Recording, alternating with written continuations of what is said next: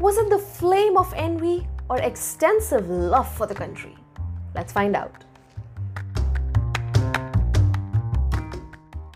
Namaskar, Adab, Sat Sri Akal, and welcome to It's Sportsoversial.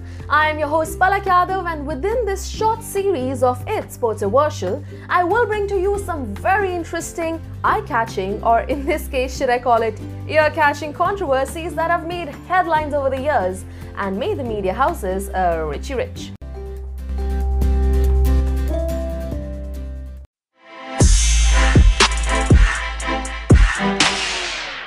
Just a couple of weeks before he was to compete at the Olympics, it was revealed that Narsingh Yadav had failed a drug test. The wrestler who was supposed to be India's representative in the 74 kg category at the Rio Olympics claimed innocence. He said he was a victim of sabotage and that his food had been spiked.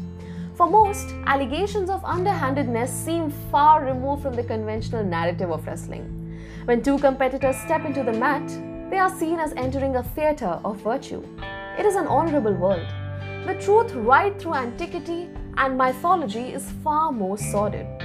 Valmiki's Ramayana mentioned the tale of the Vanar king Vali, who was shot from behind by Lord Ram even as he wrestled his brother Sugriv.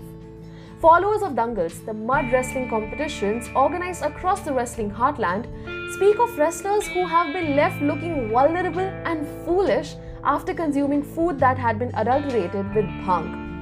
Subterfuge is never far from the mind of today's grapplers either. Even while they shake hands before bouts and touch the feet of elders and seniors, they keep a wary eye out. Yogeshwar Dutt refuses to eat in the common kitchen of the SAI Sonipat Center, where trained along with Narsingh. A trusted man cooks his food and his supplies are guarded round the clock. The higher you rise, the more enemies you make, explains Yogeshwar simply. Narsingh's protestations are thus not entirely without precedent. This unsavory episode may thus be the latest retelling with a new cast of characters of an age-old story. This by itself shouldn't make the saga the biggest scandal in Indian sport. What does make it so huge, as if you take Narsingh's allegations to its rational conclusion? The FIR registered by the Mumbai police wrestler at the RAI police station names a 17-year-old junior wrestler Jitesh. The identity of suspect, even if he is just a patsy, reveals much more. The accused team practices at the Chhatrasal Akhada. There is no more premier wrestling training school in the country than Chhatrasal. It is the Akhada where Sushil Kumar trains and which is run by his father-in-law Satpal Singh, himself a legendary wrestler of the 80s. Chhatrasal is synonymous with the two. The FIR doesn't name Sushil or his father-in-law, but it's obvious to all but the most obtuse that that's where the accusatory fingers are pointed. Who had the most to gain is the common refrain. It is an enormously severe charge against an athlete who is a public icon and a genuine sporting hero. The tremors currently rocking the sport were a long time in the making. Wrestling had gone through rebirth pangs post-London, where the IOC had contemplated dropping the sport from the Olympics program altogether. It eventually remained a part of the Games, but only after large-scale changes in rules that fluxed weight categories. In India, that reprieve was just the beginning of the storm as it pitted two fine, world-class wrestlers, Sushil and Narsingh, against each other, the backdrop of a federation with few pretensions to professionalism.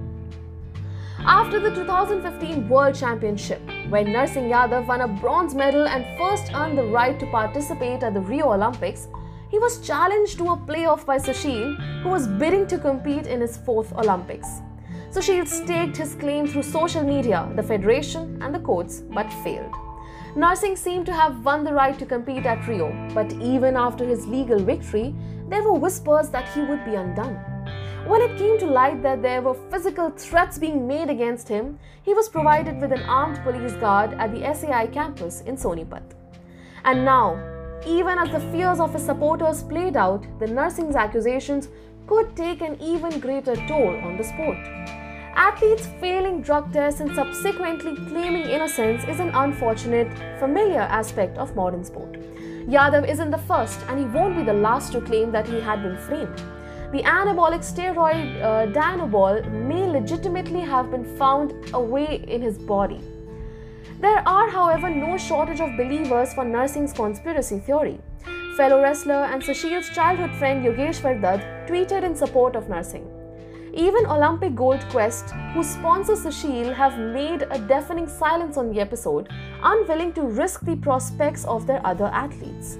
Politicians have waded into the murky affair. Even Prime Minister Narendra Modi has asked for a speedy probe.